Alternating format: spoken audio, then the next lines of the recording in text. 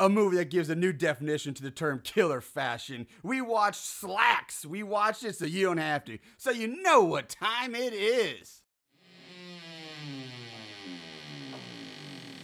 Horror, so bad it's scary. Splitting up is never okay. Plot, who needs it? Don't turn on the lights. Cars don't ever start, but that's alright. Running upstairs instead of out the door. Good acting, what do we need that for? Horrible horror, so bad it's scary. Enjoy the show, but not really.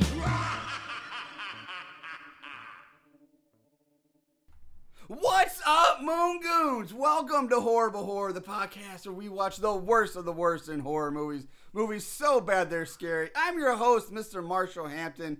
With me, as always, is my buddy, my co-host, Mr. Aaron Southworth. Aaron, welcome back after our hiatus. Yeah, it was nice taking a little break, and congratulations to you. Thank you. My Thank friend, you. and your wedding was awesome. I appreciate it. Had a Glad you great fun. time, a lot of fun. I love how you couldn't focus on one theme, so you just mixed a bunch of them together. Hey, now, come on. It was great. It was such where else are you gonna see guys with kilts, lightsabers at a masquerade ball, taking photos in a Tamika chair? So it was weird, but it was fun. It was fun. We had a good time. If you guys followed us before, we're back. You know, like I said, we did take a hiatus because I had my wedding and then Took a couple weeks. So took you a had vacation. went on a family vacation afterwards, and then we were trying to get back a little sooner, but shit happened. So we don't have to we're back. explain it to you. All right. We don't have to explain shit to you. You will sit here peasants. and listen, and you will like it. You will take it, and you'll like it, You'll enjoy us talking and you'll say, about. "Thank you. Can you have another?" Ooh yeah. So we're back. I'm excited to be back. And chipper. My voice is a little hoarse tonight, a little strained. And why would that be? Because last night, me and our boys Eric and Nachos McWerewolf, Who? from the I know Cincinnati Jeff and Nachos McWerewolf. I don't know who this Eric guy you're talking well, about. Cincinnati Jeff wasn't there. It was Eric tonight. Oh, okay. Eric and Nachos McWerewolf. We went to a local independent wrestling show here in St. Louis, and goddamn did we have fun. We drank a lot of beer, did a lot of hooting and hollering, hootenannings. My voice a little hoarse. My hands hurt from clapping. And, Your hands hurt from clapping. dude, we were clapping Jesus it up Christ. a lot. And we were. That's one I haven't heard. We were getting rowdy, making people laugh, and just having a good time. Who was the star of the show? The main event was I'm not going to say washed up, because he wasn't that bad, but an older Mr. Super Crazy. Super Crazy. Yes, Super Crazy from ECW and WWE fame was there as a part of the main event. And it was just a downright good show from a little promotion called, I think, Dynamo Pro Wrestling here in St. Louis.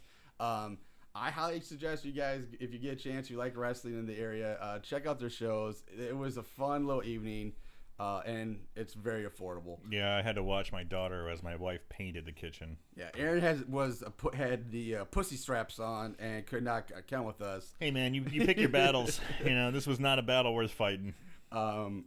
But we had a great time. So with that said, let's get back to the show. Before we start, I want to do a quick shout out and thank you to Mr. Paul Harmon, who is our newest member of our Patreon, newest member of the Horrible Horror Army, the Moongoon Army. So thank you very much, Paul, for your donation. I appreciate it. I also want to remind you guys, if you have any comments, concerns, suggestions, or just want to chat and say hi, you can always drop us a line and leave us a message on the Horrible Horror hotline at 1-740-4-SUCK-IT is our hotline. So what's the actual numbers? Fuck if I know. Just Dude, again, you don't have it. You knew I was going to ask. No, I didn't know you were going to ask. Oh, my God. Oh, Jesus. It's not that hard to figure out. The letters are on the phone, guys. It's for suck it, so figure it out. It's not that hard to figure out. It's Once not. you got it. So, all right. So today's movie is a weird one. I saw I picked just off the description of it alone, and it's like I have to do this. I hadn't seen it before, so I was like, I didn't know if it was going to be good or bad, but we had to do it based on the description. And that's a movie called Slaxx, S-L-A-X-X. XX. A movie about killer blue jeans, and I'm not shitting you. So we now had on the show, we've had killer donuts, killer titties, and now killer blue jeans, and a killer train, too. Yes. So yes, and a we've had some train. interesting... bad guys, murderers, Monsters, monsters, creatures, whatever you wanna call it. entities. Yeah, whatever. Locomotives. Locomotives. So this is actually a fairly new movie. It's released on March 23rd of last year, so just a little over a year old. March 23rd, 2020, as a Shudder original. So you can find it right now on Amazon Prime for free. It's written by Patricia Gomez and Elza Keppert, or I could pronounce it. Could be also Keifart. Keifart? Her name is spelled Kephart. Oh, it's K-fart. Oh, K-fart. Keifart. Yeah, That's great. So also directed by Elza Keifart. Keppert. It's Keifart. We're saying Keifart. Now, not much as a director for Mr. Elza. I guess probably a guy. Mr. Keifart, but he has worked on really big mega movies like X-Men, Days of Future Past, X-Men Apocalypse, Red 2, and The Mummy, Tomb of the Dragon Emperor. So he's got some experience working on some big budget stuff. Tomb of the Dragon Emperor. Is that the one? Yeah, with Tom Cruise? that's gotta be one of those like, yeah, The Mummy 5 straight to Right, DVD right. ones. But it still had Brendan Fraser in it, so whatever. Did it? Wow. Yeah. The cast, only a few people I'm gonna mention. Our main girl Libby is played by Romaine Dennis. She's currently on the TV show True North. She's on that. That's about it. Craig is played by Brett Donahue. He was in a TV movie called Lizzie Borden Took an Axe, so he's got some horror experience with some horror stuff. And then Gemma is played by Haneke Talbot. She's got 23 credits, including a few episodes of Star Trek Discovery. She was on iZombie. She played Clara in the 2019 horror film Ready or Not, and she was Shimmer in the live-action DC Comics show Titans, for those who like that show and superheroes and all that stuff. So she was in part of that as well. That's really the only part of the people in the cast we're going to mention and talk about. So let's just try these bad boys on. Let's button up the slacks, zip them up, and let's go. The movie, we open in a cotton field in India, where we see like this young girls working the fields picking cotton, and we follow this one particular girl as she walks past a sign that reads Experiment Field Number 357. We crossfade to a close-up of the Canadian Cotton Clothiers logo, or the CCC, on a shipping box, and we follow the box as it gets delivered to a CCC store, which is basically just a Gap. That's pretty much, that's all you really need to know about this store. It just, imagine any standard mall and a Gap store, or a Forever 21 or some I get shit you're like going that. for Gap, but I'm thinking it's more aimed at American Apparel. AA, and then you have CCC, and I didn't think it's that, like but, yeah. almost exactly the American Apparel. Their big thing was no sweatshops, all organically grown material. It was like they were really hammering that, and then they all like went out of business because the owner was crazy. But yeah, like the American Apparel for a while was like every hipster's like wet dream, because it was like, oh, the indigenous people, they get paid, they're part of the company. Blah, blah, blah. Okay, all right. And so that's I didn't know why that, I feel but it's okay, definitely more like that. Sure, I'm just thinking visually the store. I was thinking that it's like, I don't know, a Gap, but okay, American Apparel. Either way, a mall clothing store. Yes. So a worker in the back storeroom opens a box that unpacks its contents, which happens to be the new CCC super jeans called Super Shapers. These jeans look like they're made by Nazis, because the logo for the Super Shapers is just like it is an SS. It looks a little too close to the Nazis' lightning, SS logo. that lightning style. Yeah, just a little too close. You know what? I didn't put that together at the time, but now I'm like, oh, fuck yeah, you're right. It's exactly like Dude, it just looks like a more stylish SS. Stylized, yeah, that's SS. So we roll the title card and cut to a montage of the CCC in full swing, where we see several employees and customers going about their business. We meet some of our main cast, who are all CCC employees, who all seem like just pretentious fashion bitches. It's perfect. I mean, I worked at a mall, and you're right about like the Gap, Abercrombie and Fish, American Apparel. Yeah. A lot of these places, they'd have the fucking headphones on. Yes. And they act like their job was way more important than it actually is. Yeah. And it was like all about appearances and just. Yeah, they did nail that. They nailed it. They nailed it. Uh, That pretentious, hoity-toity, pinky up bullshit. yes. It's like they think they're working like fucking Rodeo Drive, like Louis Vuitton or something like that. But Like they made the fucking but you're working clothes. in a fucking mall. You're at Yeah. the goddamn Gap. You push buttons, you goddamn moron. Yeah. So we meet our main girl, Libby, who shows up because she just got hired. She's showing up for her first day on the job. Back in the office is Craig, the store manager, who's watching the store and the security mommers. And let's talk about Craig for a moment because Craig is... Unique. He's unique. He is... throughout the movie they call him Mr. Robot, but he is Mr. Corporate. He has bought into the CCC Hook, line, sinker. propaganda machine like 1,000%. He's also like Mr. Overly PC and nice, and it's like always got a smile on his face and like, oh, where's it gonna be a great CCC day and oh, everybody's wonderful and blah blah blah. Almost He's a motivational character. speaker-esque. Yeah, he's over the top. He's quite the character. But I know you've met people Yeah, like you that, know though. you've met these guys. Especially if you've worked retail. I remember I worked retail at the Walking Company, and there was a guy. We had like a regional manager or like a big meeting out in Vegas, and some of the people were just like, "Walking Company is the best fucking thing." Yeah, Blah, just blah, all blah. Just corporate. all and like their live was based around work. Yes.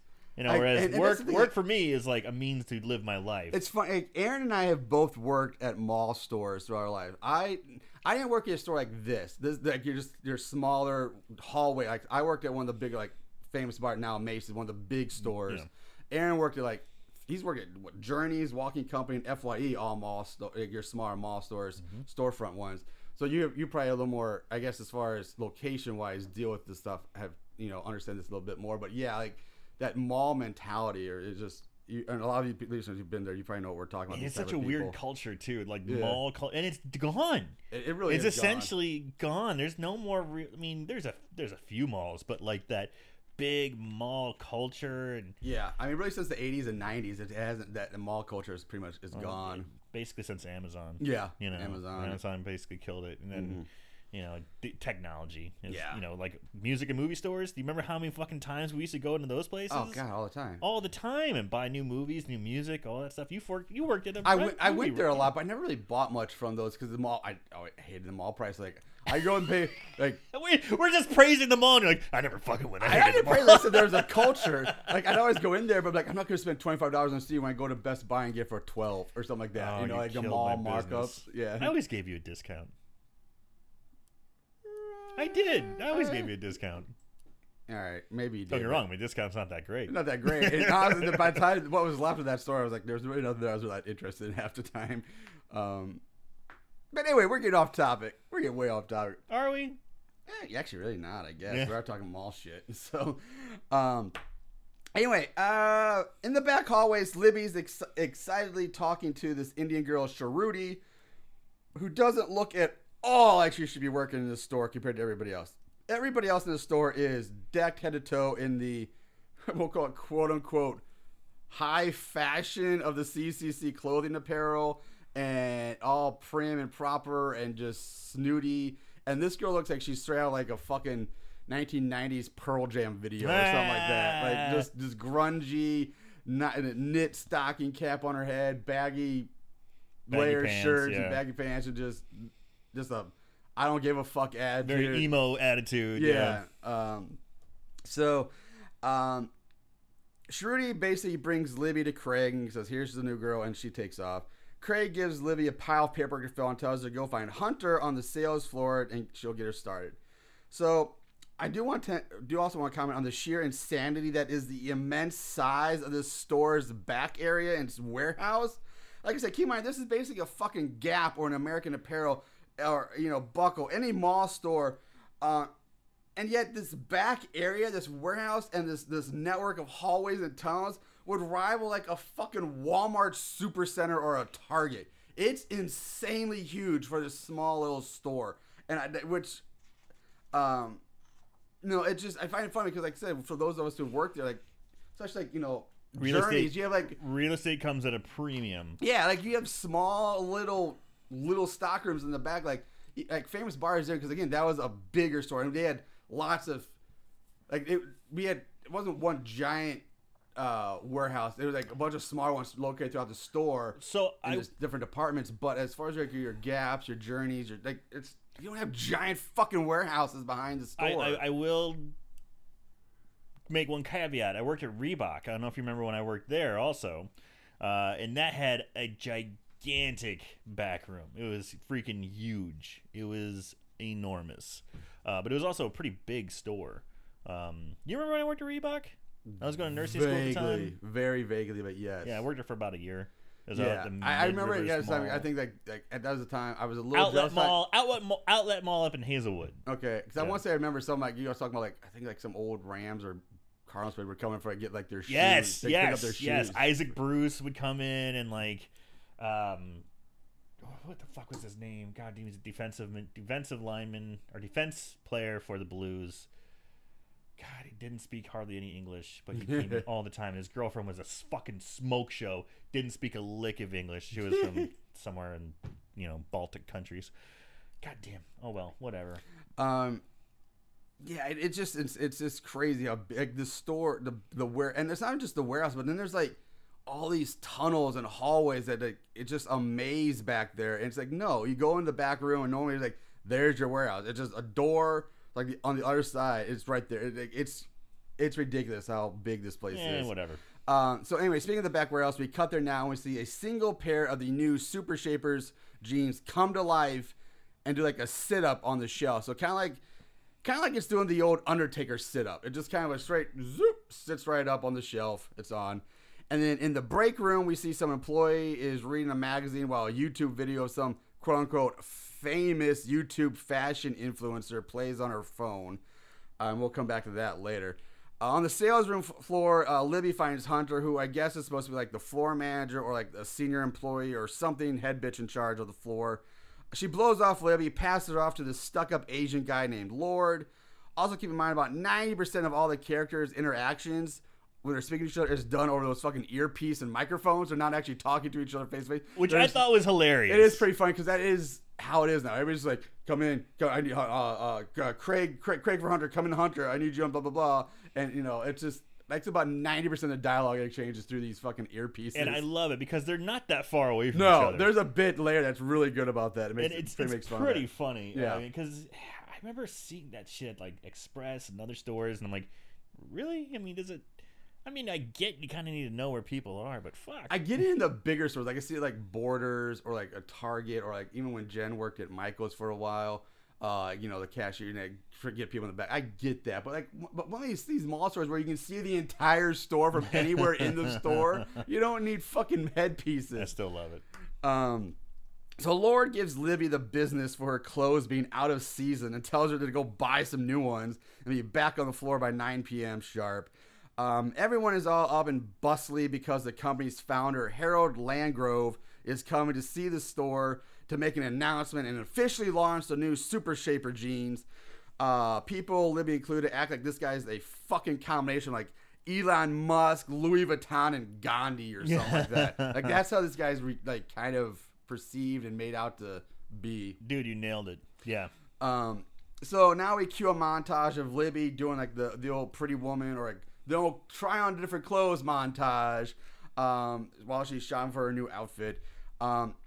Like I said, for a place that's supposed to be like the leader in fashion and trends and all that, these clothes are fucking basic as shit and boring. I mean, they're just everything in here looks like a goddamn shit. You go like I'm gonna say Michael's again because I remember for like $5. They're just solid colored t-shirts. There's no design, no stripes, no graphics, no nothing. Just a solid colored shirt that you could get at anywhere, like a fucking gas station probably for $5. And they're like, That would be $75 for that T-shirt, dude. American Apparel. That's what it's like, dude. That's what it's like. I went to an American Apparel store in Kansas City a couple years ago, and I was like, "Holy shit, this place sucks."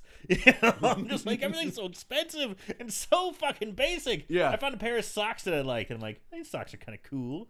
How much are they? $20 fucking dollars for one pair of of socks. Yeah. Go fuck yourself. Yeah. So I don't know. Maybe that's part of the joke of this, like the kind of that inside Absolutely. joke about the clothes being so basic, but it's pretty funny. So while Libby gets some more lip from the guy at the checkout counter, who's also giving her the business, an automated message comes over the PA system that rattles the same pretentious slogan all the employees say throughout this thing, which is "Thanks for shopping at CCC and for helping make a better tomorrow today." That's their slogan. Again, it's more pretentious bullshit from a clothing store that acts like it's saving the world. The only reason I even mention that right now is because I did have the subtitles turned on at this point, and even though they say all that stuff, it's funny. The PA lady comes on and the text reads instead of "dear valued customers," which what you think they're saying, it says. In the subtitles, it says "dead valued customers." So I'm like, wait a minute, is that a typo, or did the PA system really? Is that They like just try and slide or that did one it slide through. that in like a subconscious? That's kind of funny. So yeah, but then thanks for shopping, make it better tomorrow today, blah blah blah. So back in the office, Craig himself is giving himself like an intense self-motivational prep talk about how he's gonna make a great regional manager, and that he's the man, and yeah, he's Mr. Corporate, he's the best. And then we cut to the warehouse where one of the employees comes in, grabs a pair of the SS jeans that we saw come to life, but Swipes it's not them off the shelf. But they're just laying there now. Then leaves. We go back to Libby, freshen up in the bathroom. She hides in a stall for some reason. I don't know why she. Well, she was getting changed into her new clothes, and she was in her bra. So I mean, I kind of get maybe you're like, oh, I want some privacy. She's topless, I mean, she wants to. She? Okay, she just had her bra on. She was changing into her new clothes. Right, but I mean, I don't know. It's a women's room. I don't know. It's weird, but whatever. Yeah, she hides. So where was it? And so Gemma, Hunter and Gemma enter. They're to enter. Gemma pulls out the SS jeans to change into. There's a bit here with the two of them threatening to report each other for breaking rules to Craig, the Robot King. Hunter threatens to report Gemma for taking the hands off, no touchy, the super shaper jeans, which is supposed to be under lock and key, basically. And Gemma kind of is saying that, well, if you report me, Hunter, I'll report you for your sexcapades that you have in the back with the Muy Caliente jailbait kid or whatever. It's not bad, but it's kind of a funny little interaction between the two of them. And that's it. Gemma changes into the SS jeans, but cuts her finger on the zipper as she zips them up.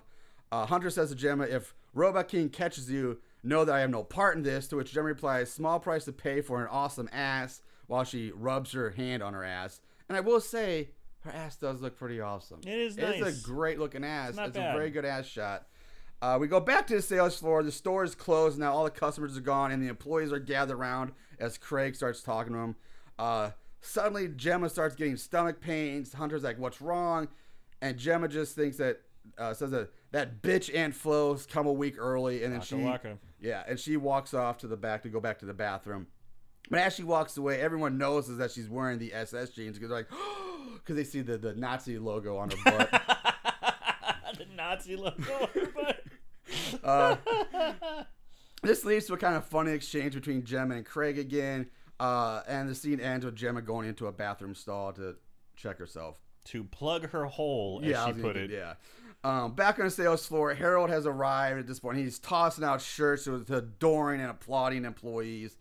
He then goes into like this church, almost cult-like call and response he's given to these people before giving a speech about how great the company is and how the awesomeness that is the new super shaper jeans are, and that the jeans like automatically adapt to the wearer's body size based on like heat or like they mold to you and they shape you and make you look so if good. you're 5 pounds overweight or 5 pounds underweight, it's They still will gonna, adjust. Yeah.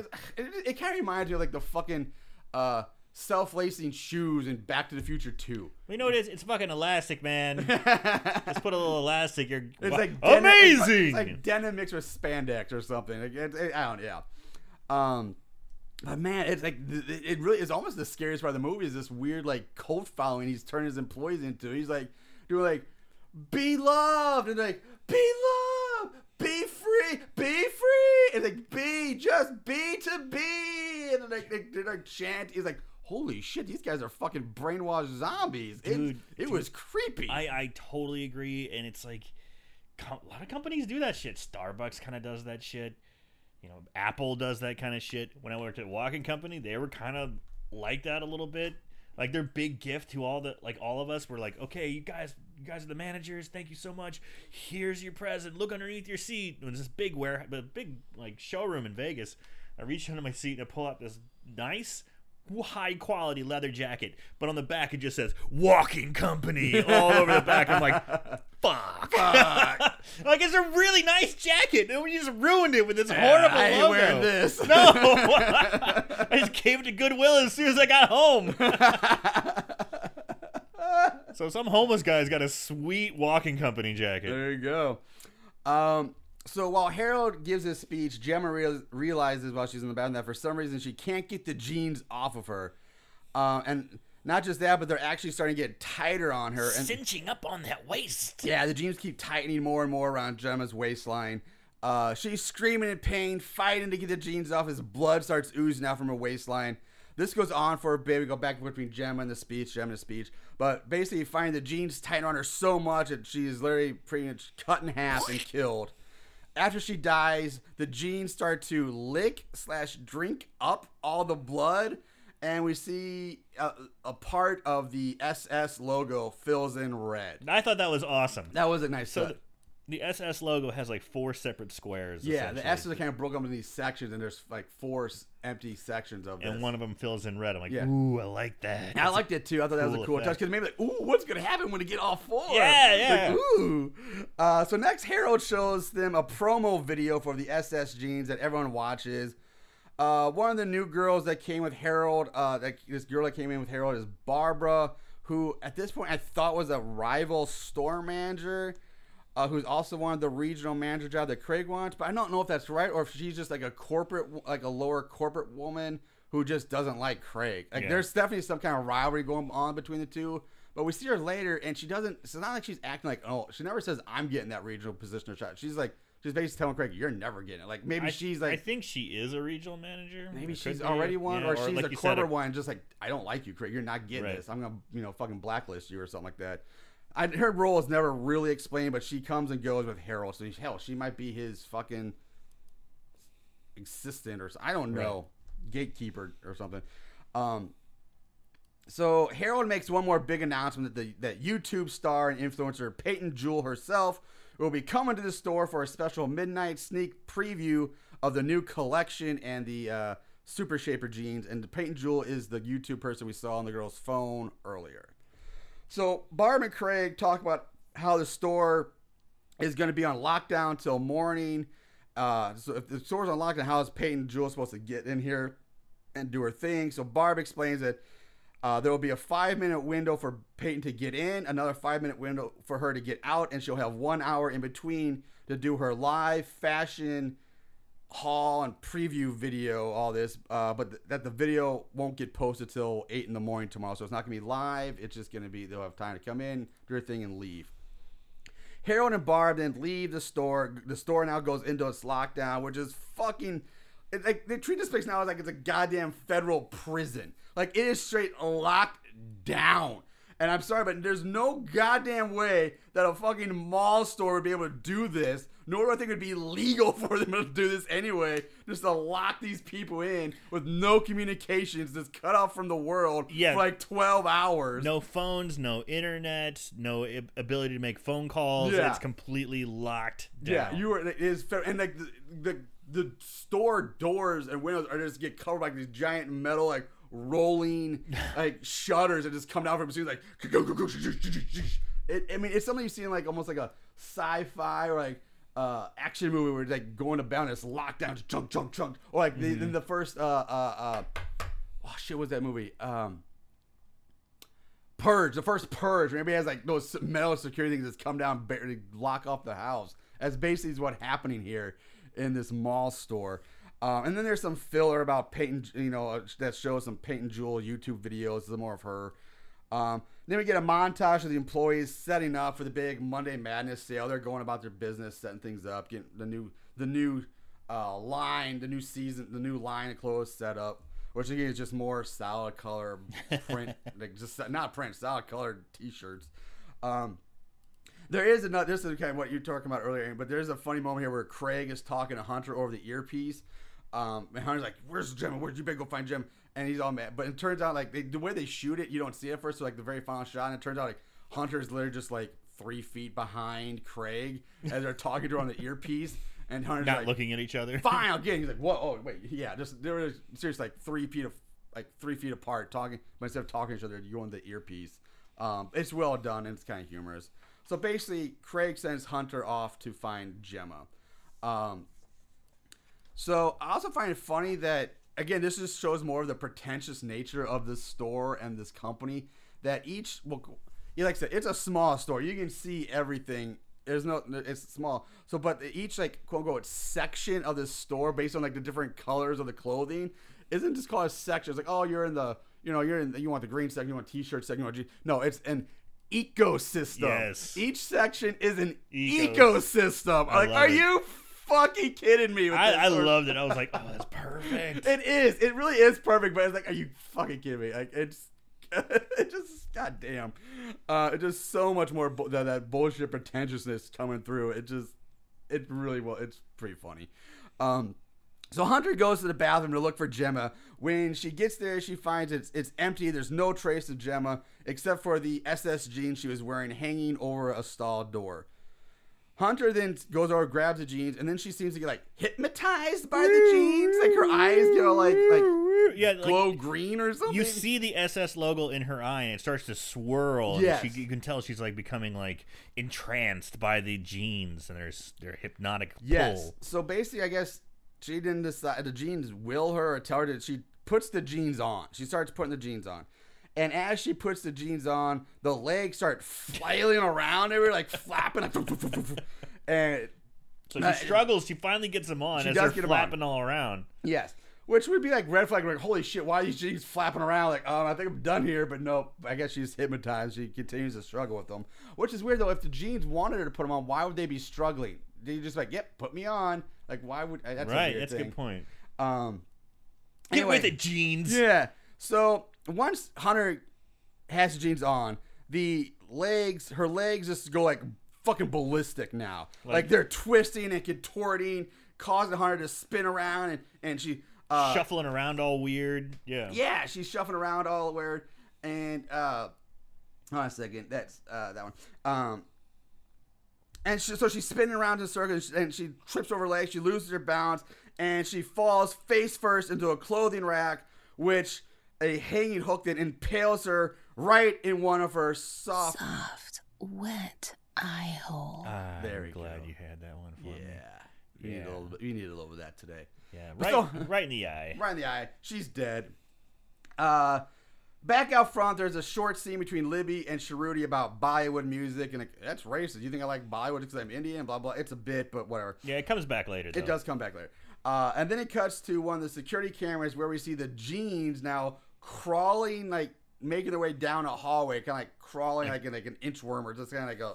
Right. It's really, and again, for practical effects, it's pretty well done. And I like the way they did it too because they use the security camera footage, so it's like you can still hide some of the, it's more of a grainy looking footage. A little grainy, yeah. So you can get away probably with like strings and things like that, that would be picked up on more high definition camera.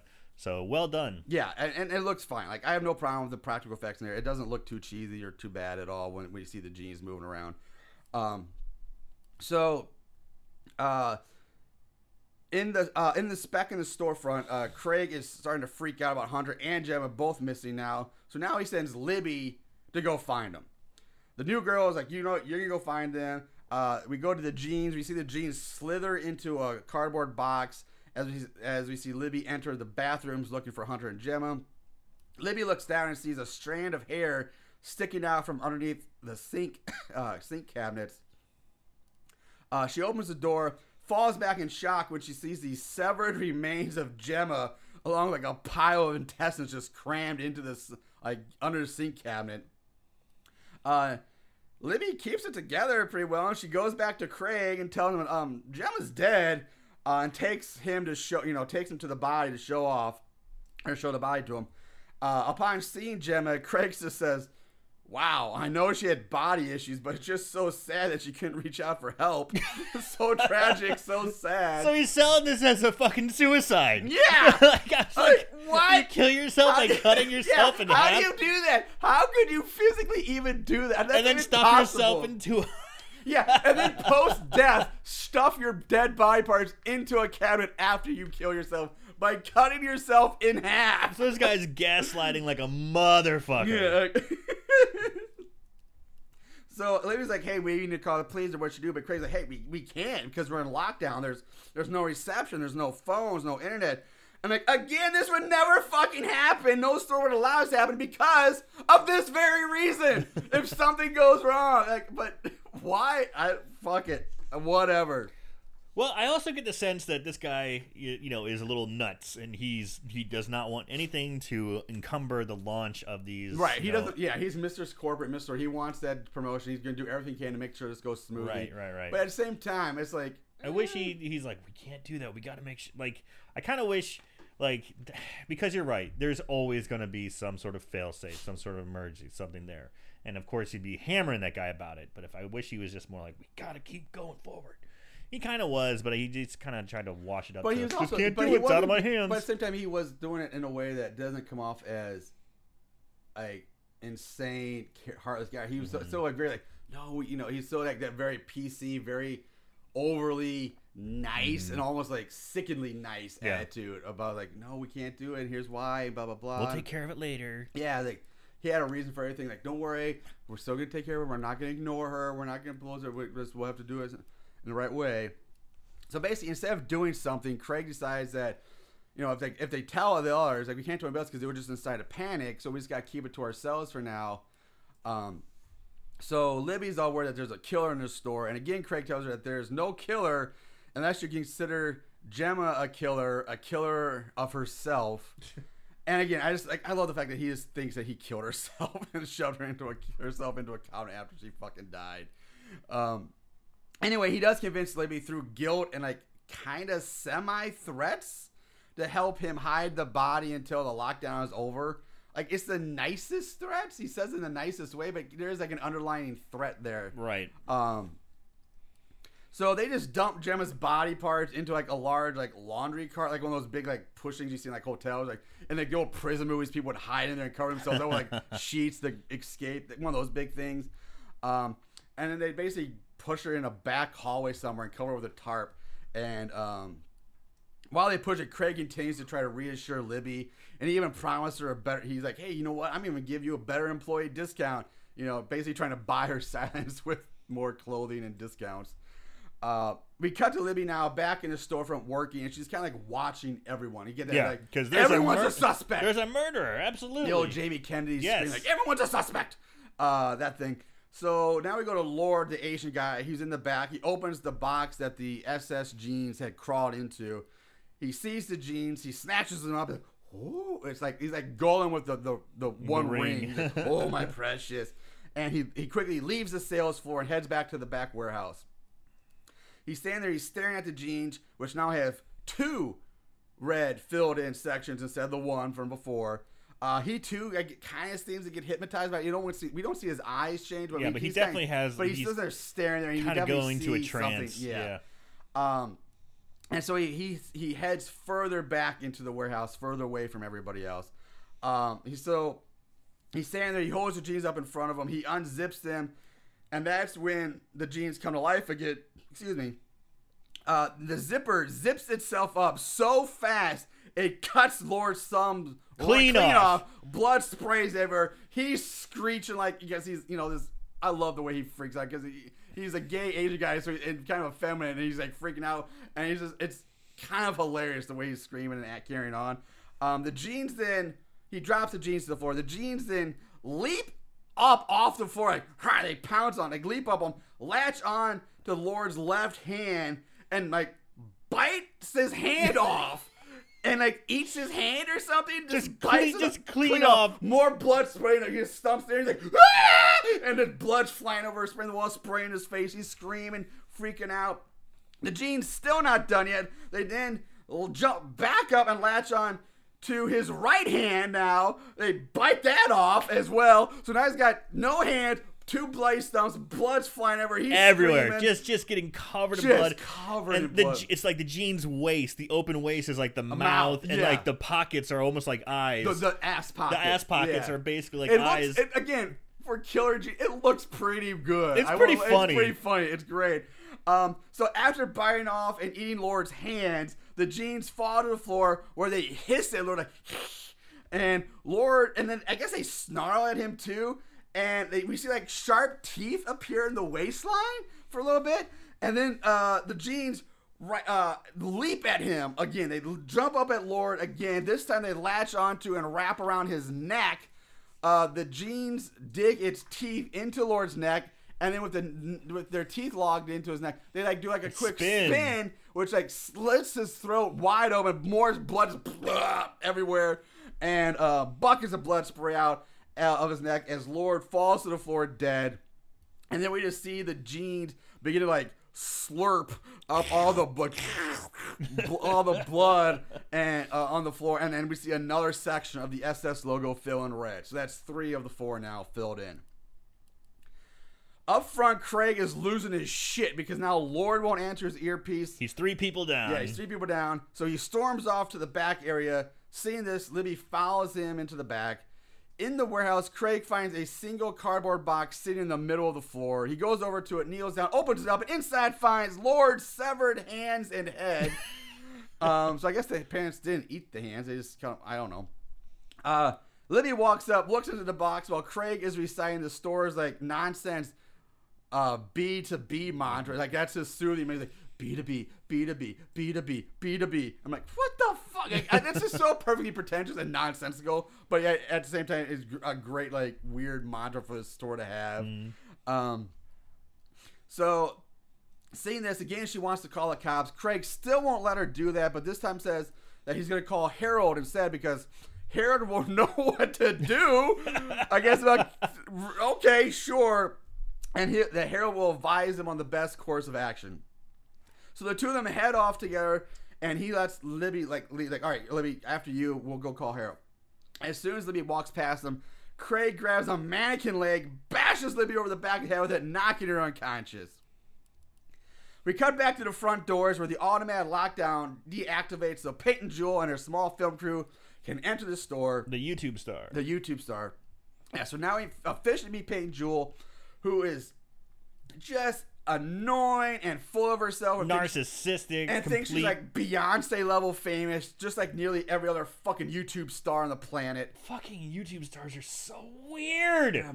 I just don't understand it. I can't stand about 90% of them. This is where I'm just like a fuddy-duddy. I'm an old fuddy-duddy. And fuck it. I'm going to wear a Hawaiian shirt when I go on vacation, goddammit, because I feel like I identify better with that now. I'm just an old fat man. I'm just enjoying my life because I don't understand this YouTube shit at all. I do like YouTube. I do follow a few things. But I just don't understand the gravitas some of these like influencers get. Yeah, like, I don't how understand. Some of these fucking people on YouTube are bigger celebrities, or at least think they're bigger celebrities than like fucking like Chris Evans or Scarlett Johansson or like fucking Robert Downey Jr., Tom Cruise. Like these. I like how almost all of them were like Marvel Universe. I know. I guess I'm saying that. Like, no. Oh, no, that was Marvel too. Oh, shit, he was Marvel too. Fuck, who was it in Marvel? Tom Cruise. Tom Cruise, he was in Marvel. Yeah, sure. Like these major celebrities, and like, but I don't get it either. Most of them drive me fucking insane. And just like this store, they're pretentious and full of themselves. Except for Milo. Except for Milo Pantone. And think they're bigger than they are. But anyway, so Peyton and her crew come in now. Peyton sees the poster for the SS jeans, and and Barb's with him too, by the way. Barb's also there. So that's why I don't think she's a regional manager. I don't know if I think she works with corporate or something. Sure. I think she's but anyway, Peyton sees a poster for the SS jeans and demands that she gets to try on a pair right now. So Craig rushes off to get her a pair, while Barb deals with Peyton and gives her a bunch of like super exclusive CCC merch, which I guess is a leather jacket with CCC logo on the back of it. That's the exclusive shit. So Craig grabs a pair of the SS jeans from the back, heads back to Peyton, who has already started filming.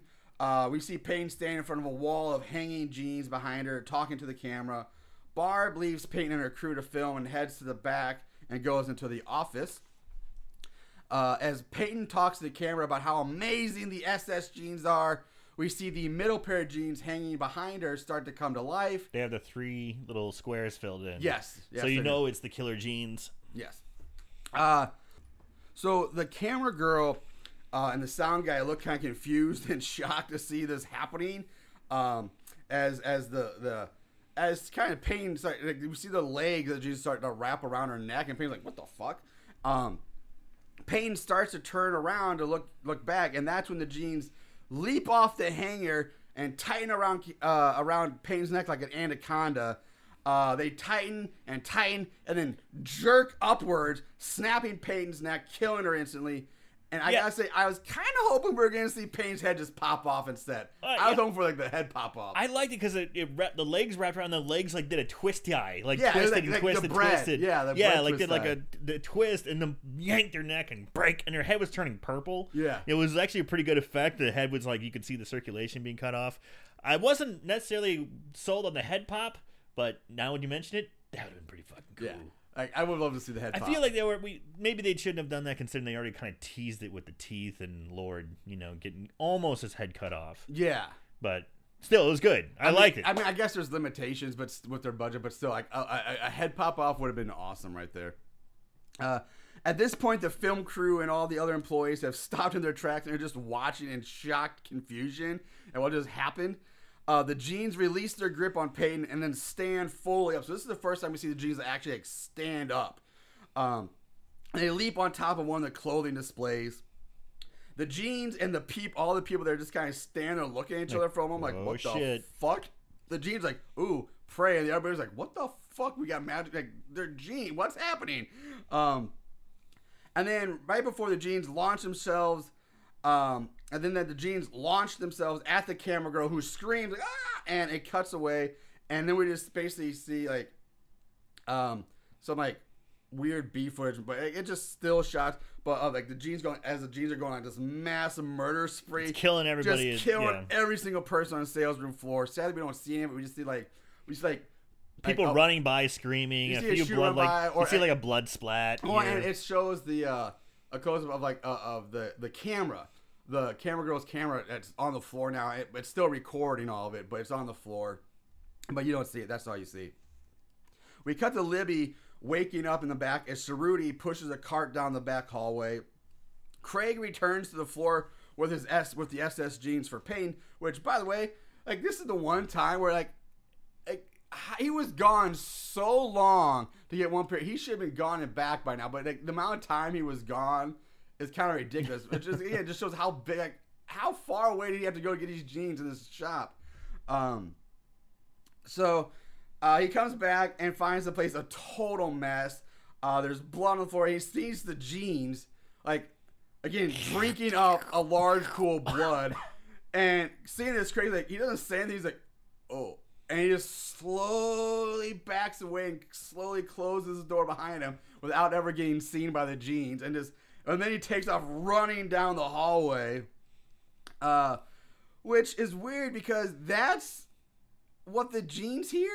Like, the jeans can hear him running down the hallway in the back, but throughout this entire movie, when people are screaming bloody murder in the warehouse, in the bathroom, and like you had like 20 people just get massacred in the store in front, nobody hears that. Nobody hears like, holy shit, what's happening out there? Everybody's screaming and dying. Nobody hears their comments, but the jeans can hear one set of footsteps running down a hallway, like on the other side of the door on the wall. Like, It's what? it's hard to question the hearing ability of genes. Right, Who knows? who Maybe knows? they're great. Maybe they got great Maybe ears. they're like dogs and cats. Maybe they do. It's supernatural. But still, the fact that nobody, like Craig, Libby, nobody hears everybody screaming. Well, Libby was unconscious. Craig was way in the back, and the Indian girls listened to music. That's the only thing. I'm just playing devil's advocate. You're right. I mean, I guess that could be. Yeah, I mean, that could be their excuse right now. I'll give you that. Okay. I don't know, but nobody heard Lord screaming. Nobody heard any of us. Anyway. Anyway, at this point, Craig, he runs for the office. Craig goes where he finds Barb, who has no clue what's happening, apparently, because she's been so again, she should have heard it. And that's where the security monitors are. She should have seen it, right? But I guess she wasn't looking at the monitors. Barb just starts berating Craig for whatever reason. It's like, you suck, you're terrible. Because he's all rattled. He's trying to keep it together, but you can tell he's all fucking rattled and stressed out because obviously people just got killed by genes. But he's trying to keep his shit together, and she just sees him as like falling apart, probably because of the pressure of opening up this new line. And she's like, "You're fucking pathetic. You're not going to be a regional manager. You're washed up." Yeah. And then she goes to leave, and Craig, no, stop, you can't go out there. And he looks on the security monitors and sees the genes crawling down the hallway outside the door. Right outside their door, yeah. Barb continues just to lay into Craig, saying that he has no chance at the regional manager's job, calls him a pathetic little store manager, and that's all he's ever going to be. You see it really rattle Craig. Like, it hits him hard. He's like, oh, it's always like, oh, it breaks his heart. Like, he comes to realize, like, oh my God, I'm never going to be anything higher. But then, Barb's like, are we done here? And at that, then Craig snaps. Something inside him snaps at that point, because you can see this almost sickening like smile just kind of creep up onto his face. And he's like, "Oh yes, indeed, we're done." And Barb, he lets her go. Barb walks out the door, closes it behind her, saying, or right before she says, "Never sent a boy to do a woman's job." And then she turns and leaves the office. After she leaves, Craig turns to the security monitors and watches her goes down the hallway, the same direction the genes went. So she's right there, following the genes. And then we just hear Barb screaming as she's killed off screen while Craig watches and smiles watching the monitors as she's dying. And then we just see like her bloody shoe in the hallway, and that's it. So like, oh, it's getting dark. It's getting weird. It's getting weird. Craig's losing it. Sharuti returns to the sales floor while listening to her headphones and singing along with her Bollywood music. She goes about her work for a while as the genes start to creep up behind her. But when the genes get close to her. Yes, as the genes start getting closer, they can start hearing her Bollywood music through her headphones. And this entices the genes to stand up and start dancing. Bollywood style dancing. Bollywood dancing. Sentient genes going on, and Sharuti's completely oblivious to this. And we do see all this is still being recorded by the camera that's still on the floor that no one's noticed, that's still recording all of this. Sharuti's totally oblivious to the genes dancing behind her. Her alarm goes off on her phone, and she looks like, she's like, all right, break time, and she just walks off, and the genes just kind of stand there behind her and watch her leave. The genes then turns attention to the half mannequin that Sharuti was setting up on a display case. We cut to a close-up of a mannequin hand being dipped in blood, and then the blood-covered fingers placing a red blood dot on the forehead of a mannequin head. To basically make it. Yeah. Okay, I'll let you get to it. Yeah, I got a whole thing about this coming up. I guess we can do it now. The little red dot in the middle obviously is the bindi. Yeah. Yes. Mm-hmm. So for that to be honest, my education moment, I got this thing on. So the Hindu bindi, for those of you who don't know, I always wonder what that red dot is. It's called a bindi. The bindi, meaning point, drop, dot, or small particle, is a colored dot worn on the center of the forehead, originally by Hindus and Jains, Jains, from the Indian subcontinent. The word bindi dates back to the hymn of creation known as Nasadya Sukta in the Rigveda Mandala 10, Bindu is considered the point at which creation begins and may become unity. It is also described as the sacred symbol of the cosmos in its unmanifested state. Bindi is a bright dot of color applied to the center of the forehead, close to the eyebrows or in the middle of the forehead. Traditionally, the area between the eyebrows where the Bindi is placed is said to be the sixth chakra, or the ajna, the seat of concealed wisdom. The Bindi is said to retain energy and strengthen concentration. The Bindi also represents the third eye.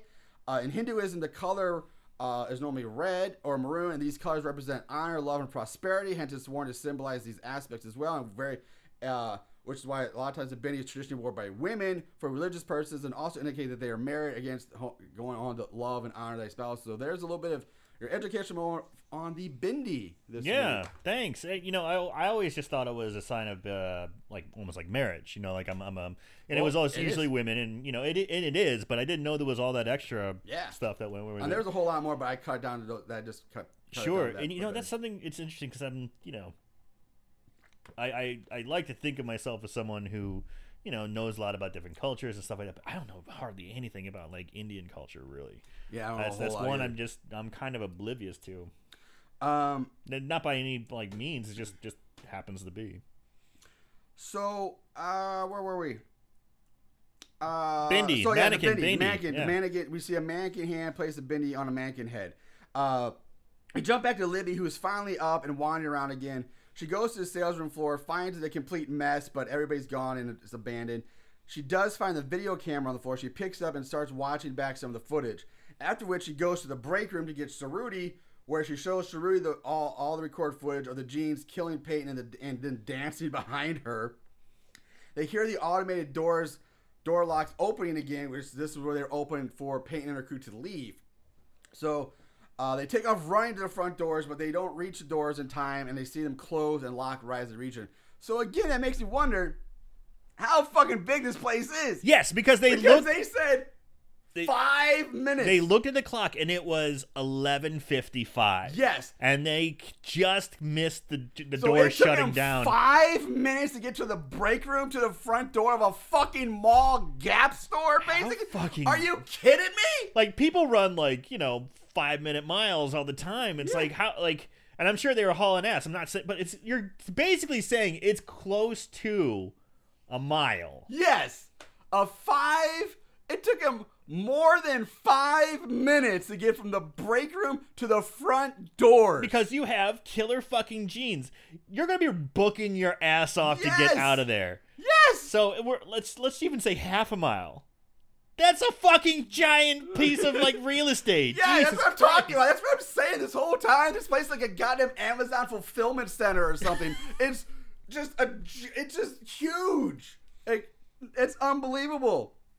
So, but yeah, so the doors lock again and they're stuck inside. They run for the back doors now, which are also locked and sealed. Shruti tries calling people on her earpieces, but gets no response from anyone. Shruti then tells Libby that they have to get to the office for some reason, and they go back and they go to the office. She gets a hold of what's his name? The manager. Craig? Yes, she gets a hold of Craig, and he's like, "I'm in the office." Oh, and, I didn't know that. Okay, I missed that part. The little gal, she's like, "I don't want to fucking go," because she got fucking mollywopped in the head with a goddamn mannequin leg. Yeah. So she's like, "I don't know, let's not go." But Saruti's like, "Look, it's got a lock on the door. It's a lot better than being exposed." So that's why they go. I guess I missed that exchange then. But okay, makes sense. They reach the office. Craig lets them in after a moment of hesitation. He's like, but he does let them in. After some talking, Libby comes up with the idea of playing the Bollywood music over the PA system, which will lure out the Jeans and let them see where they are on the cameras. This actually works, but what they were not expecting is now that the Jeans have now attached themselves to the upper half of a mannequin. The mannequin with the bindi. With the bindi on it. So they're walking around it's like a living mannequin now. You got just possessed for the jeans on the bottom and then just a white stiff mannequin on top with a red shirt on. It's kind of cool. I kind of like it. Yeah, I mean, it's just dancing in the hallway. Yeah, it's just the legs dance because the mannequin's completely stiff. The arms aren't moving, but you just have these legs doing this Bollywood dance down the hallway. it's quite the sight to behold. It's pretty. You gotta say it's pretty interesting. So they watch the dancing Gene mannequin hybrid dance its way down the halls. Libby turns off the music. The Genes stop dancing, and Libby now tries to talk to the Genes. The Genes, pissed that the music stopped, starts banging against the office door. So Libby turns the music back on. The Genes start dancing again. Libby comes up with the idea of having Shruti try talking to the Genes in Hindi because Shruti's Indian, she automatically knows how to speak Hindi. I did like that because she even brought that up. She goes, "Oh, just because I'm Indian, I know how to." She goes, "There's 137 different languages spoke there," and I'm like, "Okay, do you speak one of them?" She's like, "Yes, I speak Hindi and Farsi, or whatever it was." So where was I? So this actually works. The Genes actually seem to respond to Shruti, who asks the Genes what they want. The Genes then go and gets like a bloody severed hand and use that to write on the walls in blood. So basically they learn that the Genes are named Keerat, Keerat, Carrot. It was more like carrot. Karat? Karat? Karat? I don't know. Karat. It's like Karat. Which is a girl's name in Hindi. This scene drags on for a bit. They're just talking. Yeah. So here's basically the cliff notes of what happens. They learn that Kirat was the little girl we saw in the opening of the movie working in the cotton fields. We see a flashback of her that she gets killed by the cotton grinder machine when her head covering gets caught in the blades and she's pulled into the machine head first and she's killed, and that she was 13 years old when she died. Libby confronts Craig about the CCC and its supposed use of free trade and the policy of never using sweatshops and GMOs and child labor. I love so much, like, you use GMOs? Which I think is like more fucking offensive hilarious. than child labor, but you use GMOs. Yeah, I love that. Yeah. So at this point, Craig basically he finally snaps and he comes clean, saying it's all a lie. Which I also find funny because he's just a lowly store manager. Like those kind of like massive corporate secrets and lies would only be known by like the owners, like the executive board, like the really high ups. There's no way that shit would, like any low level employee would know that shit. You know? Yeah, I agree. But at the same time, I really don't mind that much. But because it's funny because he's like, it's all a scam. It's all a lie. How do we make $5 jeans and sell them for $150? Yeah. How do you think we do that? Yeah, but so anyway, Libby and Shruti decide that they have to help Kirat and ask her what they can do to help. Kirat points to the words justice that are written on the wall in Hindi, in blood in Hindi. Libby and Shruti are like, okay, so they brave up and they actually leave the office. They go out to the hall to face Kirat in the hallway. Libby and Shruti convince Kirat to tell them the whole story so they can film it on the camera and tell the world what happened. So, but before they can get started, they're like, all right, Kirat, here we go. Tell us your story. And right before Kirat can do anything, up pops Craig from behind and blasts Kirat with a fire extinguisher. The blast knocks the mannequin body off the jeans, which breaks apart when it hits the floor. And the jeans then like scurry or whatever around the corner and disappear. Basically fly. Yeah, they always do kind of fly. Craig and Libby get into an argument about his actions, but Shruti breaks it up, asking how many more pairs of those jeans are there. And Craig says 175. Yeah, and it's like, well, how many of them are possessed? Yeah. Many? Yeah. At this point, the power goes out. Craig runs back into the office and locks himself in. Shruti and Libby decide to head back to the warehouse to make sure none of the other jeans are alive. And on that cue, we see another pair of jeans come to life and hop down off the shelf. As they slowly make their way back down the dark corridors, they pass blood-covered clothing cards and see several blood trails that lead them to a stack of jeans. As they watch, another pair of jeans on the stack comes to life, falls to the floor, and slithers away. Using the flashlight, they follow the slithering jeans, which leads them to a pile of dead bodies that have all been just piled up in this back room. And on top of the pile of bodies are just like half a dozen genes just like sucking the blood of all these bodies. Just slurping them. Yeah, like leeches.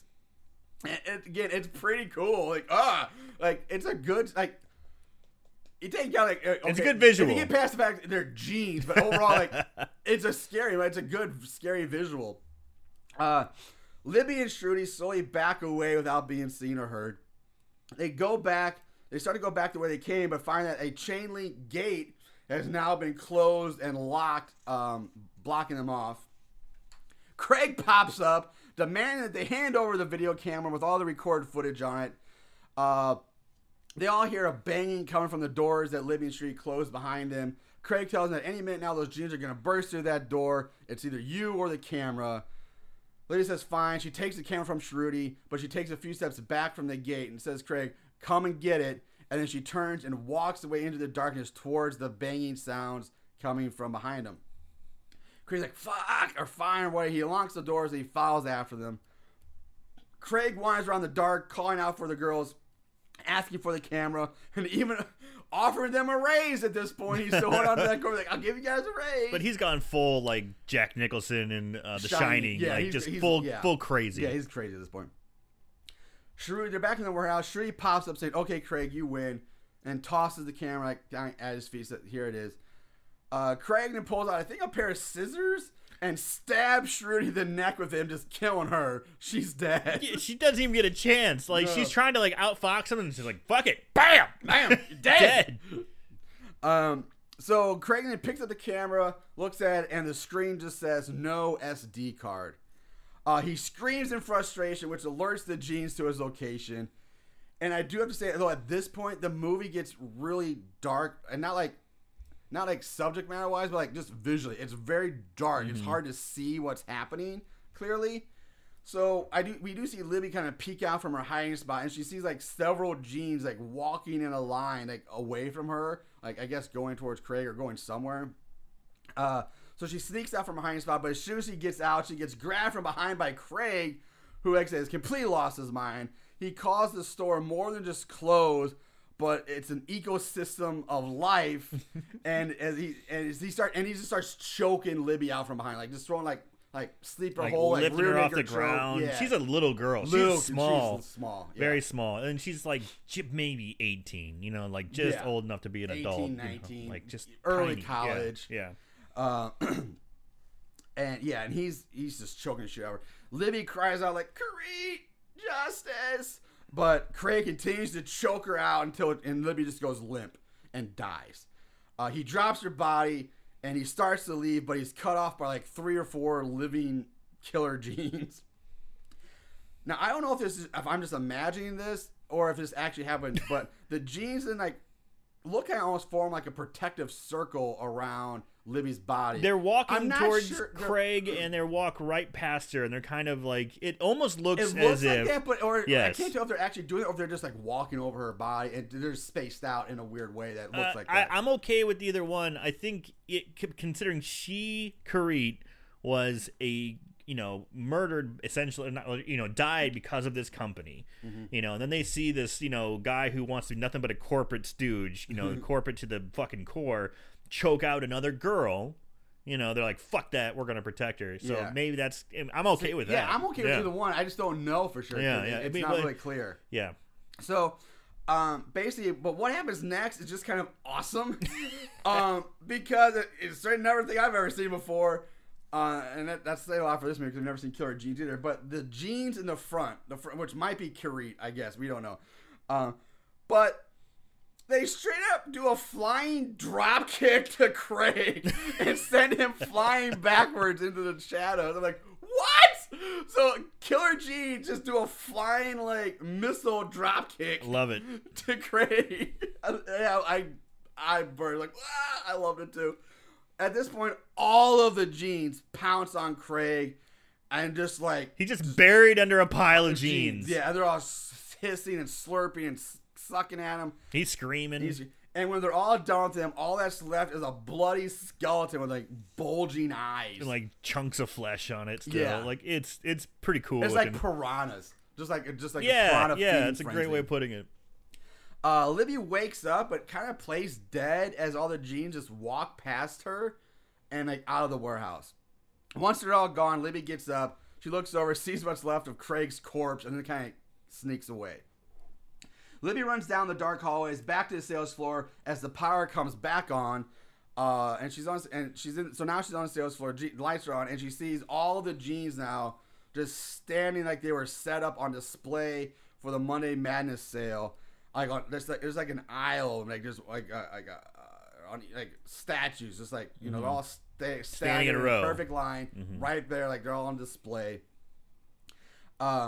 She slowly starts walking up to the jeans, walking down this like corridor of like the line of jeans towards Crete, which is like in the middle, like looking at the front doors or something. I don't know. They're all looking at the front doors, or Crete is. Libby begs with Crete not to do this, as the sounds of the distant crowd is heard approaching. Yeah, so people are, it's about to open It's the like- big new it's- line. yeah, So it- there's like, It's like Black Friday. right, or like the new iPhone launch or something Yeah. like that. Yeah, Yeah. People are waiting outside, pounding on the They're doors. on their way. They're not Yeah. there yet, but you can hear them coming. Libby basically saying Libby says these people haven't done anything. These are innocent people. This is not justice. The automatic door locks beep and release, and the lockdown's over. The rolling metal shutters slowly start to rise up, and we see just all these feet, like just like Tons of dozens people, and dozens yeah. of people just on the other side waiting to get in.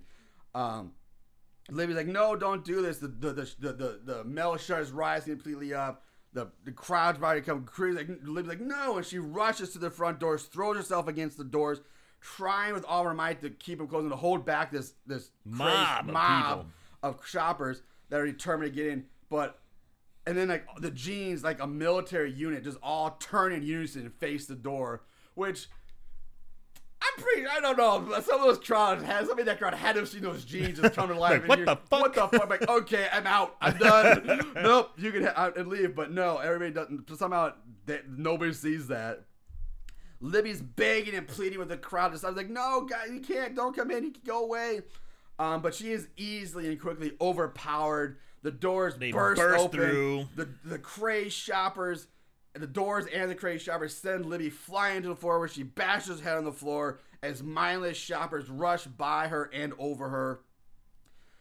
Lily lays there gasping for breath as the shoppers run into the ravenous jeans. The screams of all the shoppers are heard as we see a large pool of blood slowly start oozing out from Libby's head. Yeah. As Libby lays there bleeding from her head and with her breathing getting slower and shallower, we see the blood. We see blood just splattering and spraying Giant on the shore wall. splatters all over like the slogans and stuff. Yeah, it's a CCC logos and posters, just blood spraying everywhere. Libby reaches into her pocket and pulls something out in her hand. The massacre ends. All goes quiet. Libby's hand goes limp. She dies, and her hand relaxes, and we see she's holding the SD card for the camera in her hand. Blackout. Roll credits. That's Slacks. During the credits, there are some behind-the-scenes footage of how they made the jeans move and dance, along with some other bloopers and outtakes. But at the very, very end of the credits, the Muy Caliente jailbait kid comes out from like the fitting rooms, completely oblivious to what happened. He's like, "Hello, hello." Anybody? Like, and it's like this broken like Spanish, English, like very like he doesn't speak much. He's like, "Hello, anybody there?" And then just cuts the black again. And there's like bloody handprints on the wall by where he comes out. And that's it. That's Slacks, guys. So it's kind of a fun little ride, but let's move on to our favorite kills. Don't act like you didn't love it. Favorite kill. The kills were pretty good. They were. I was surprised. I was really worried about when you're telling me I'm going to watch a movie about killer jeans or killer pants. I'm like, okay, strangulation. Okay, check. I know that's going to happen. I know there's going to be a cinching of the waist. Okay, check. I know that's going to happen. But I'm like, what else can we fucking do? Yeah. But they nailed it. They did good. So what you got? So, yeah, my favorite is going to have to be Lord. getting his hands cut off, his thumb cut off, one hand cut off, the other hand cut off. And this is where we see this, like, the true sentient nature of the jeans and using its waist as a mouth and the butt pockets as eyes. Yeah. The hiss. And, like, this is hilarious. Plus, the actor Lord sold it. Yeah. He was over the top crazy with it, which was pretty funny. And the blood is, you can tell it's so much ridiculous fake blood. It was so much fun. It was almost like a throwback to Trauma in a way, like how the effects were done. So that was my favorite kill. I agree. No deviation this week. I agree. Lord was my favorite as well. Gemma was pretty good too. I just wish we saw more of her getting cut in half. I agree. But for an opening kill, I was like, all right, I'm aboard. It's a good opening way to go. But Lord by far was my favorite. That was just crazy to watch. The blood. So much blood to me, but it was good looking blood too for the most part. It wasn't like the cheap, like overly watered down Kool-Aid looking blood. It had a good color to a good character. It looked great. So yeah, I'll save some more of that for later. So that's it. Yeah, we agree. Favorite kills this week is both Lord. So let's move on to the odds and ends. Just when you thought it was over, here comes the odds and ends. All right, so ratings. IMDb gives it a 5.3 out of 10. Rotten Tomatoes. Aaron, actually, I'm going to make you guess on this one. What do you think Rotten Tomatoes gave it on the thermometer? So it has a thermometer reading. It does. It is on the thermometer. I'm going to guess it actually went pretty high. I'm going to go 75. Well, I'm glad you went high, but you didn't go high enough.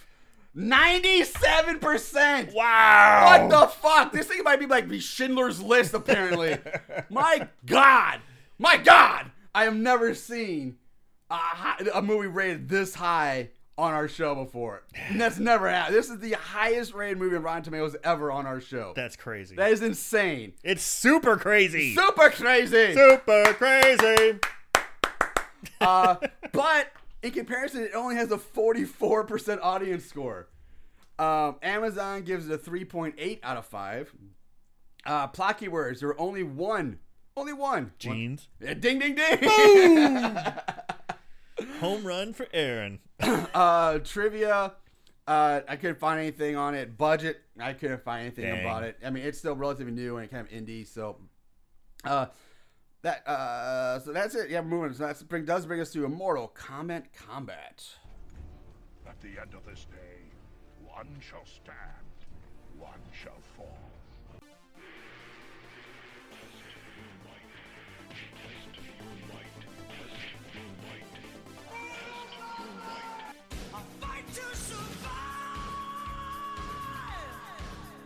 Good versus bad. Right versus wrong. Light versus dark. In the end, when the dust settles, who will be left standing after Mortal Kombat Combat? All right, so Mortal Kombat Combat this week. It's going to go pretty quickly, Ken. So there's only 21 total reviews on Amazon.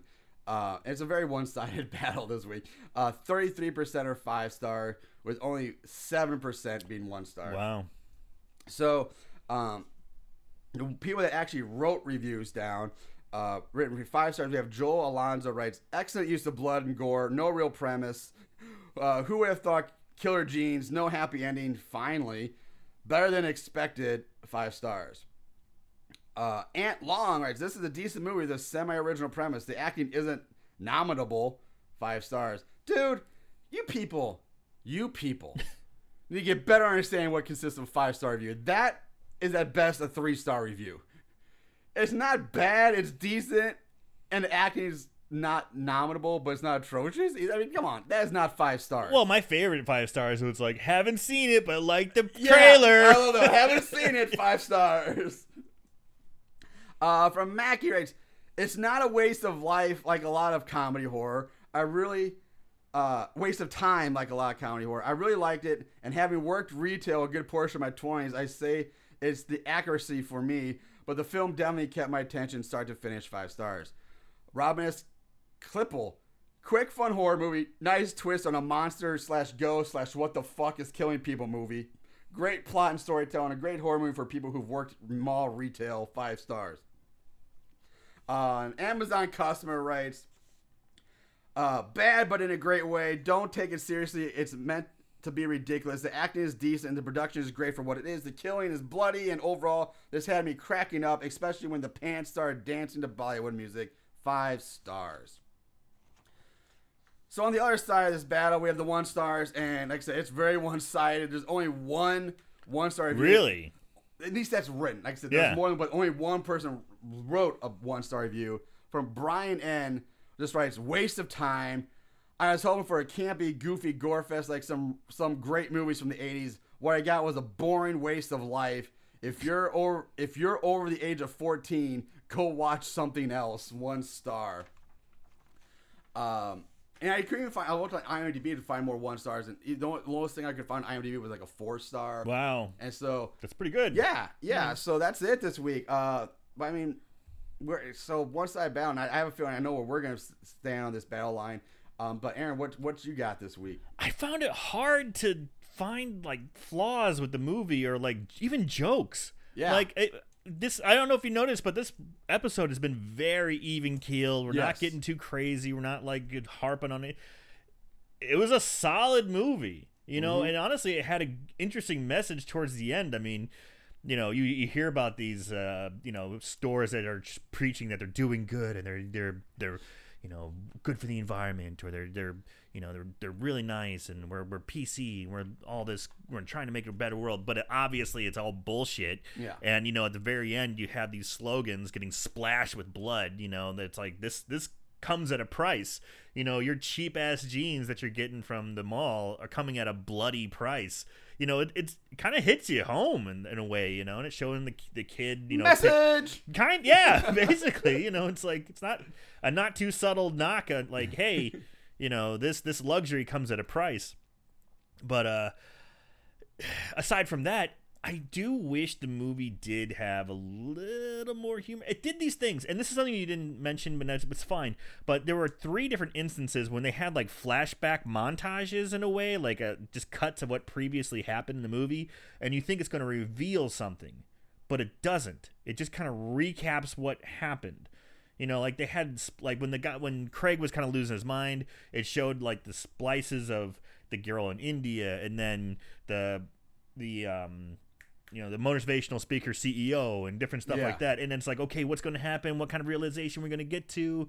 None. And then they did the same thing with Libby when she was on the floor, and she's having all these flashbacks. She's seeing different things, and it's like all this is like waiting for a culmination to come together and give us some sort of like epiphany. No, it doesn't. So it's like, why are we doing that? Why are we doing, you know, whenever you do a shot like that, it's usually to reveal some sort of, you know, something exposed, something new, some twist.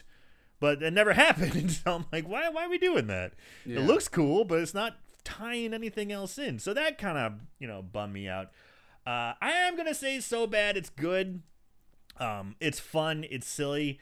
I feel like it got a little dark towards the end. You know, like this is not justice. You know, this is you're just killing to be killing. She gets killed by capitalism, basically. They just run her over to get the newest hot jeans. I was bummed. I like a happy ending, damn it. And you didn't get one. You felt so bad for Libby. But overall, definitely worth checking out. Yeah. I'm going to say I mirror a lot of the same things you did. You said. I will say I also thought the acting is actually pretty solid in this. It's not bad. Craig nails it. I was just about to say that. Craig is my favorite in this. Libby's fine. She's solid. But Craig is so good in this character. Like, just crushes it. Like, it's so part. Like the part. It makes me laugh because of how good he is at this, being this weird corporate robot, over PC, overly nice, just like to the point where it's sickening. And he crushes this part so well. That he alone makes it worth watching. But it's a short movie. It's only like an hour 10, 15 minutes long. So it's a short one.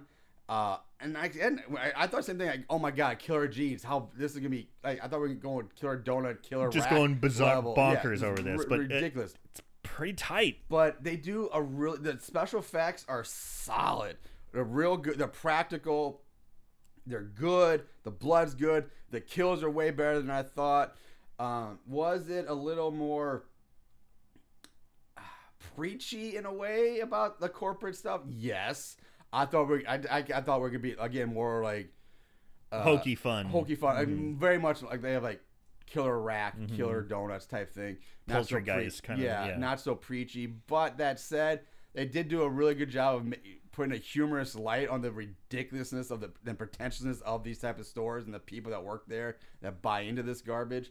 So that was good. But yeah, you're right. The ending is sad. It does get dark with Libby dying from she's killed by capitalism, basically. But overall, yeah, 100% So Bad's good. It's free to watch. It's only like a little over an hour, so it's worth your time. It's not going to take a lot of your time up. I definitely suggest check it out and enjoy it. Where else you can see Killer Blue Jeans? Right. And it's done pretty well at that too. And I gotta say, a lot of something we really didn't comment too much. The cinematography is pretty good. Yeah, very eerie. It's certain other than the part where it gets really dark in the warehouse near the end, where it's hard to see what happened. Everything else is pretty well done. Good shots, very classic horror shots, like slow moving forward. You hear a long dark hallway. Yeah. Slowly moving forward. You hear something in the distance. It creates a sense of atmosphere. Yeah, I'm the only thing that disappointed me but it's a good way because I thought this would be, like I said, you said yourself, like the episode today. I thought we were gonna have more. We had more jokes. We'd have more stuff, material to work with, more big thing to rip it apart. But it's not. They did. They did it so well to the point where we didn't have much to really make fun of or as much goof on. Yeah. Other than just really making fun of the insanity and the facts, some of the facts, and then just the size of the warehouse. Like how big this place would be in comparison to what it would be. There's not a lot of meat for us to use. There really isn't. So in that case, I apologize. You got not the most entertaining episode probably to come back on the highest, but still, it's a good movie worth checking out. It was fun to watch, and we both recommend you guys go see it. So that said, and we're gonna do it. We're gonna wrap it up this week. We're back sometime. We're back again with another episode. In the meantime, guys, if you like us, you can follow us on Instagram, Facebook, Twitter, all that stuff. If you really want to support the show, you can check us out on Patreon. That really helps out a lot. We love everybody who does, so thank you very much for your continued donations and support there. We love you all. Thank you very much. I hope you enjoyed the show. And in the meantime, watch more horror movies. And remember to always keep it tight.